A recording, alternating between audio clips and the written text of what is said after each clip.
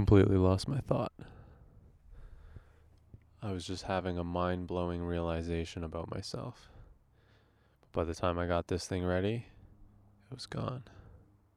Oh, I think what it is, I actually remember it now. It's that I always try to make a business out of something. I just found a beautiful piece of wood. I'm not sure, it's some sort of burl, but it's only the outside of it. And it's naturally broken off during the cutting that happened at this clear cut that I've walked through. This is a clear cut that's maybe 10 to 15 years old. It's not that old. And it's dry land now. There's just not the natural cover that happens in the jungle here. So things have not been thriving. But nonetheless, I found an amazing piece of wood left over from all the logging. So they've pulled all this straight, high quality, dense wood out of here, but they left an absolute beautiful piece of art that tells a story. See, this is the thing. I never understood why people liked paintings, but I never thought about the story behind them is why people like them. It's all about story. That's why Roy Henry Vickers is probably as successful as he is because he tells a story about every single one of those paintings that he makes. And he's niched down like crazy too. But nonetheless, amazing. Nonetheless, see, I'm even looking at that. I'm looking at a successful artist as a business. I just always go there. It's like, why can't I just do something because I enjoy it? But anyway, I found this piece of wood, and that relates to it. And it's how I'm thinking about the easiest way to harvest unique pieces of art that I find in nature. Because I was thinking about doing an epoxy pour business, I came up with that. When I picked this up, I said, oh, I want to be able to preserve this. I should maybe try different preservation techniques. And what came to my mind is epoxy, because there's just so many colors in this piece. It's covered in these different green lichen. That's the word. I didn't have it last podcast. It's a lichen. Lichen? Damn it, I don't know. It's between a plant and a mushroom. They're all over this piece of dried out burl, and they just are beautiful. The whole thing is beautiful. And so I'd love to preserve it exactly how it is, but I know taking it out of its natural environment, it won't continue to look the way it does for very long. I think finding a way to make epoxy super, super thin and coating this and I guess doing a dip. But then you have a drip come off of it. Like you just have to be, I just don't know. Yeah, it would be really cool. Oh, it'd be kind of cool just to do an epoxy just on the front. So you could dip it and then turn it and then have it drip off the back. I don't know. Yeah. It could be sort of a directional piece, which is more to nature, right? Like I want this to be as preserved as possible. So why preserve parts of it that don't need to be preserved? Because I want it to be natural. But yeah, I thought that I came up with that idea, and then I was like, oh, the most efficient way to do that would be to actually have two people, and one person's in charge of carrying, and the other person's in charge of exploring and finding. But then I was like, oh, and then I'm just being, I'm being a little, or to have people just go out and then bring back to a central collection point, or have collection points all over the place. But it's ridiculous. It's like, what am I talking about? Making a business out of this is ridiculous. Just do it for myself. And then I was like, oh, that's what an artist does. Or like some artists do. Like they just create one thing and it's completely for them. and then people want more of it. It's like, I don't want to have to make money from this. I should just do it and give them away. Or do them for myself. Or yeah, I should just do them before I even see if there's a market for it. It's ridiculous. But then I'm thinking about it because it costs me money, and I feel like I have to justify my expense because I never spend money on myself. It's always on myself indirectly through a business idea. It's never actually on me. It's like every single decision I make is like, does this benefit me financially? I'm just so hardwired for that. And I really need to not be. It's bizarre. Life is weird, man. I've been having some crazy realizations out here on Cortez lately. This place is blowing my mind.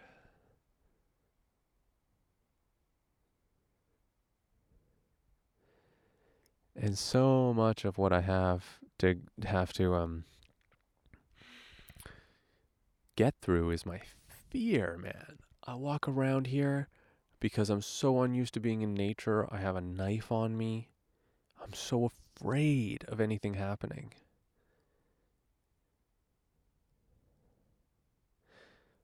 But, I kind of want to just do it as habit, not out of fear and out of awareness and just general. Like, I want to be realistic about things. But I think that I get a little bit paranoid. I go a little too far, I think. Like in my video podcast from last time, I went a little far. I talked about a conspiracy that I had that I just came up with right then because I was high, and I was thinking about fear, and I was thinking about Corona, and I was thinking about America and economics and finance, because that's how I think about. I think of everything about finance for some reason. Oh, I hate it. I hate it. Oh, it sucks. I don't want to think about that kind of shit ever.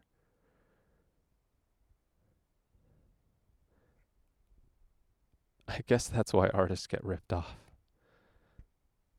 Because they don't want to think about it so much that they never look at their own finances. And then they allow somebody to look after them look after them financially when they shouldn't trust that person. I'm thinking of Dane Cook, getting ripped off by his brother-in-law. His brother-in-law being in jail now for stealing from him. I'm thinking about tons of different things that have happened throughout history.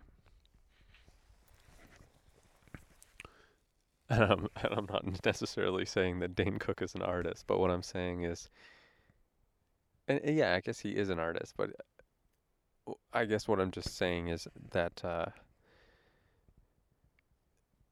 don't think his art is like that great or anything, that he's like, the greatest artist. I think that he's an example of what I'm trying to talk about. I think what happened to him was an example of him wanting to focus on his art so much, or other aspects of his life, that he didn't take responsibility for one aspect of his life and was therefore taken advantage.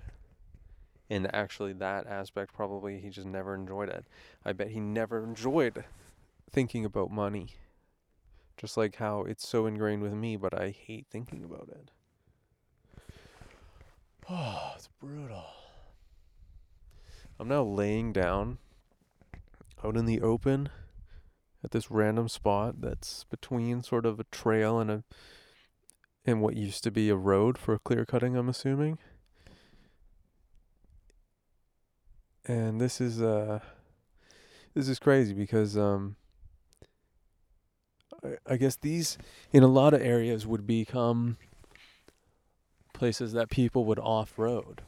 I'm sure people would try to off-road here, but you can't really off-road without causing some sort of damage. But I guess you also can't get some places that you want to explore without causing some damage. Like, you would have to walk. Walking would be the lowest impact to get somewhere, but sometimes it's way too far to walk. Like, it's multi-day where it could just be one day of off-roading. Man, I'm still a little paranoid and worried about this spot though, because I just followed like a legit animal trail that was quite big. They had some nesting spots, some sleeping spots. I don't know if I think it was too big for a deer. So I don't know if they have elk over here or what, because I did see some tracks that looked like deer tracks, but they were quite big. Could just be a couple deer or one deer that was big. I don't know, but there was definitely an animal track that I just followed to a main trail, and it was wild. It was a crazy experience. I was full of fear the whole time, and also just being very, very cautious of every single thing that I do, which is weird because we're doing that in our day to day because we're fighting this invisible germ. But out here, I'm doing it because I'm fighting, or I'm being safe against. I shouldn't say fighting. I'm being safe against an enemy. Corona's only the enemy if it gets inside of you. Then it's only attacking you, right? Right now, we're just making sure that it doesn't attack us. So what I'm trying to make sure is that something doesn't attack me, and it's not a tiny virus that you can't see. It would be a mountain lion, or a wolf, or a bear. This island that I'm on has more wolves than I think most places. I think they would be up there for the most wolves per area. Density, wise. It's a very dense population of wolves here on this island that I'm on, that I've ran away from the city to. And those don't scare me as much as the cougars do, but I don't think there's a cougar. I mean, there could very well be a cougar around here. I don't think there is. There could very well be. Oh, and boy, don't know, hey? That's clear. I'm not too sure. I haven't seen any tracks, but nothing indicates that they wouldn't be. There's lots of grass here for deer to eat. This would be a place that they would probably graze at. But the rest of the island could be too. So maybe they're away from humans because cougars don't want to interact with humans because that's how they get disappeared. They will, though. It's a wild place out here. It's legitimately wild. It is wild. It is wild. Testing the mic. I followed another game trail. It led me to a main trail and a giant tree that survived this clear cut. There's some other ones around it, but it's the most visually stunning because it's by far the biggest and most leaves and stuff too. It's tall as fuck. But that led on to I think the main trail actually, and it was once very well used. It's overgrown, but not as overgrown as some trails. So fairly you still actually see a small footprint here. Probably 4 or 5 days old. A boot print. So it's safe to say that these aren't well used in the likes of a trail in a city, but nonetheless a trail. Could have been used actually at one point by maybe dirt bikes, maybe small quads. Probably dirt bikes though. And I see that, anyway, what I was thinking about was an electric bike. I was thinking about how, because with a dirt bike, you're so loud, you're scaring everything away. With a bike, they're pretty quiet. I mean, they're not going to be as quiet as maybe walking would, but it's also a really easy way to get further down places. An electric mountain bike. Whoa. So what I'm doing is I'm walking right now. And as I'm walking, I'm walking down this sort of bigger path, and it's so wide open, I'm no longer thinking as much about how I walk. And I'm making a lot of noise just by walking. So much noise that I'm scaring essentially a forest alarm clock, or not an alarm clock, but a forest alarm. And what it does is it triggers a close group of robins who fly away from me, and they chirp, which triggers a further away group of robins to fly away from that group and chirp. So it's just this rippling effect that goes pretty decently. And these robins are only now coming back because I'm not moving as much. But I see them all around me. They're ready to sound alarms and to get away, because I am a threat to them and their families and their whole ecosystem here. And all of these birds work together. Must be so many families. These are families of birds working together as one unit, which is to alert everyone that there's a possible danger. And that's me. So the robins are all back doing what they were doing before. Some of them have taken to open spaces. They're still not coming within 30 or 40 feet of me. So these ones are very, very cautious. These are not robins that are used to humans, which tells me another thing about the forest. And the robins out in the open are eating. They're all taking a couple steps, beaks down, or continuing to take steps, beaks down, and getting worms, and getting bugs, and getting different sort of things off the ground. I don't really know what robins eat. I've seen them eat earthworms for sure, but I'm not sure what else they eat.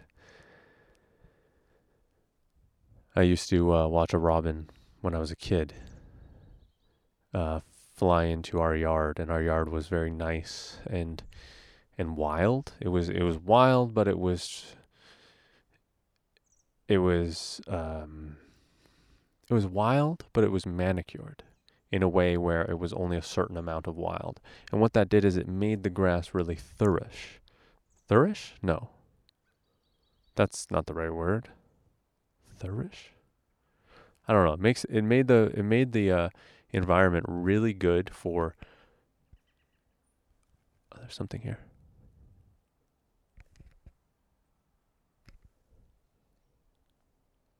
Hold on, guys. There's an animal.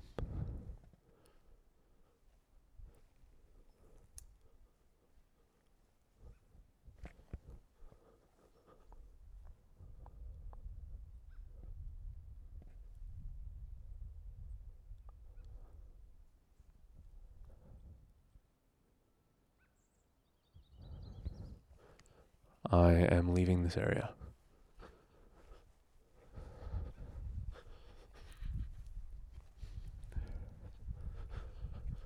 What kind of animal would hear the cries of alarms from the robins and come toward the epicenter of that? It would only make sense to me that it's an animal that doesn't mind something crashing through, something bigger. All sorts of animals make crashing noises, like humans. That was a risky move by an animal, in my opinion. I was there for a while, not sounding alarms, so it's possible. I just saw something running. Oh, okay. Could have been a robin. Jesus Christ. I'm out here for sure. This is freaky. You know what? I'm not advertising this, but I'm putting this up. This is for pretty much Chris right now. But this is a podcast. Haven't heard back if he liked the first one, so who knows who this is even for, if anybody. But it is a good way for me to keep a record that will last. So if you tell a story, it becomes a story. If you don't tell a story, it becomes a memory. And memories fade. And stories can linger. And that's all I'm trying to do is tell my story. And I'm trying not to get killed by a frickin' animal if there's one out there. Okay, I'm back to an area that I stopped at for a quick break. This is where I veered off to use the animal trail. Oh man, this was crazy. I think I definitely will explore here again. I'm just going to be, I don't know. I might just look into it actually. Try to find some more information on this land before I come back, so I can get a better idea of what that could have been. Because I'm interested in exploring, but only if, safe. Oh, wow. Okay. Just saw a big bird. Looks like a vulture. It's not flapping, and it's quite big. It's definitely a vulture.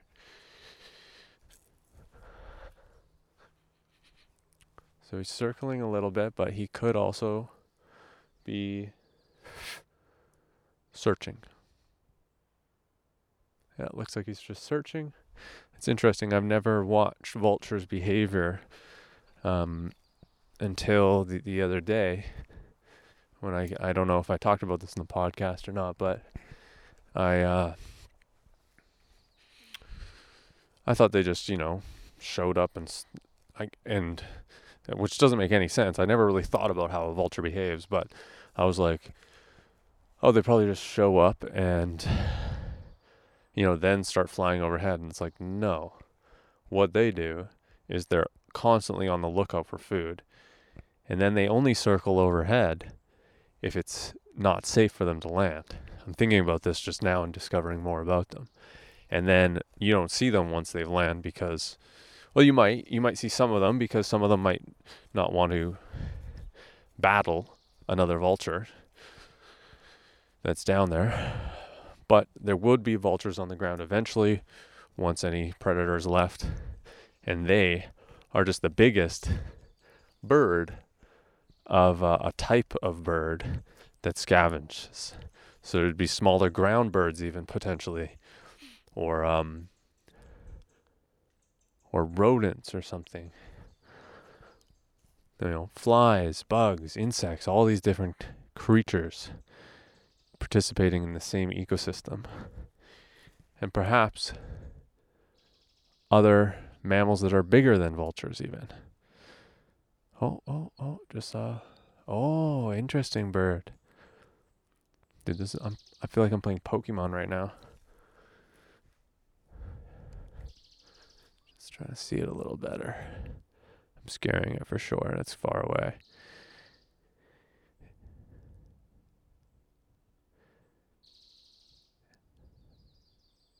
There's some return calls. Maybe you guys can hear us.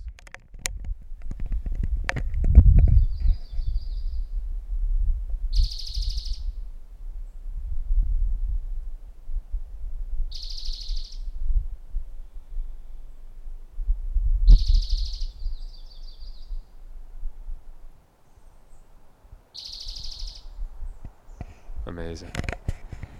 Sensational. That's sensational. Just testing the mic again. I'm just doing my best future. Sensational. It's a meme. Look it up.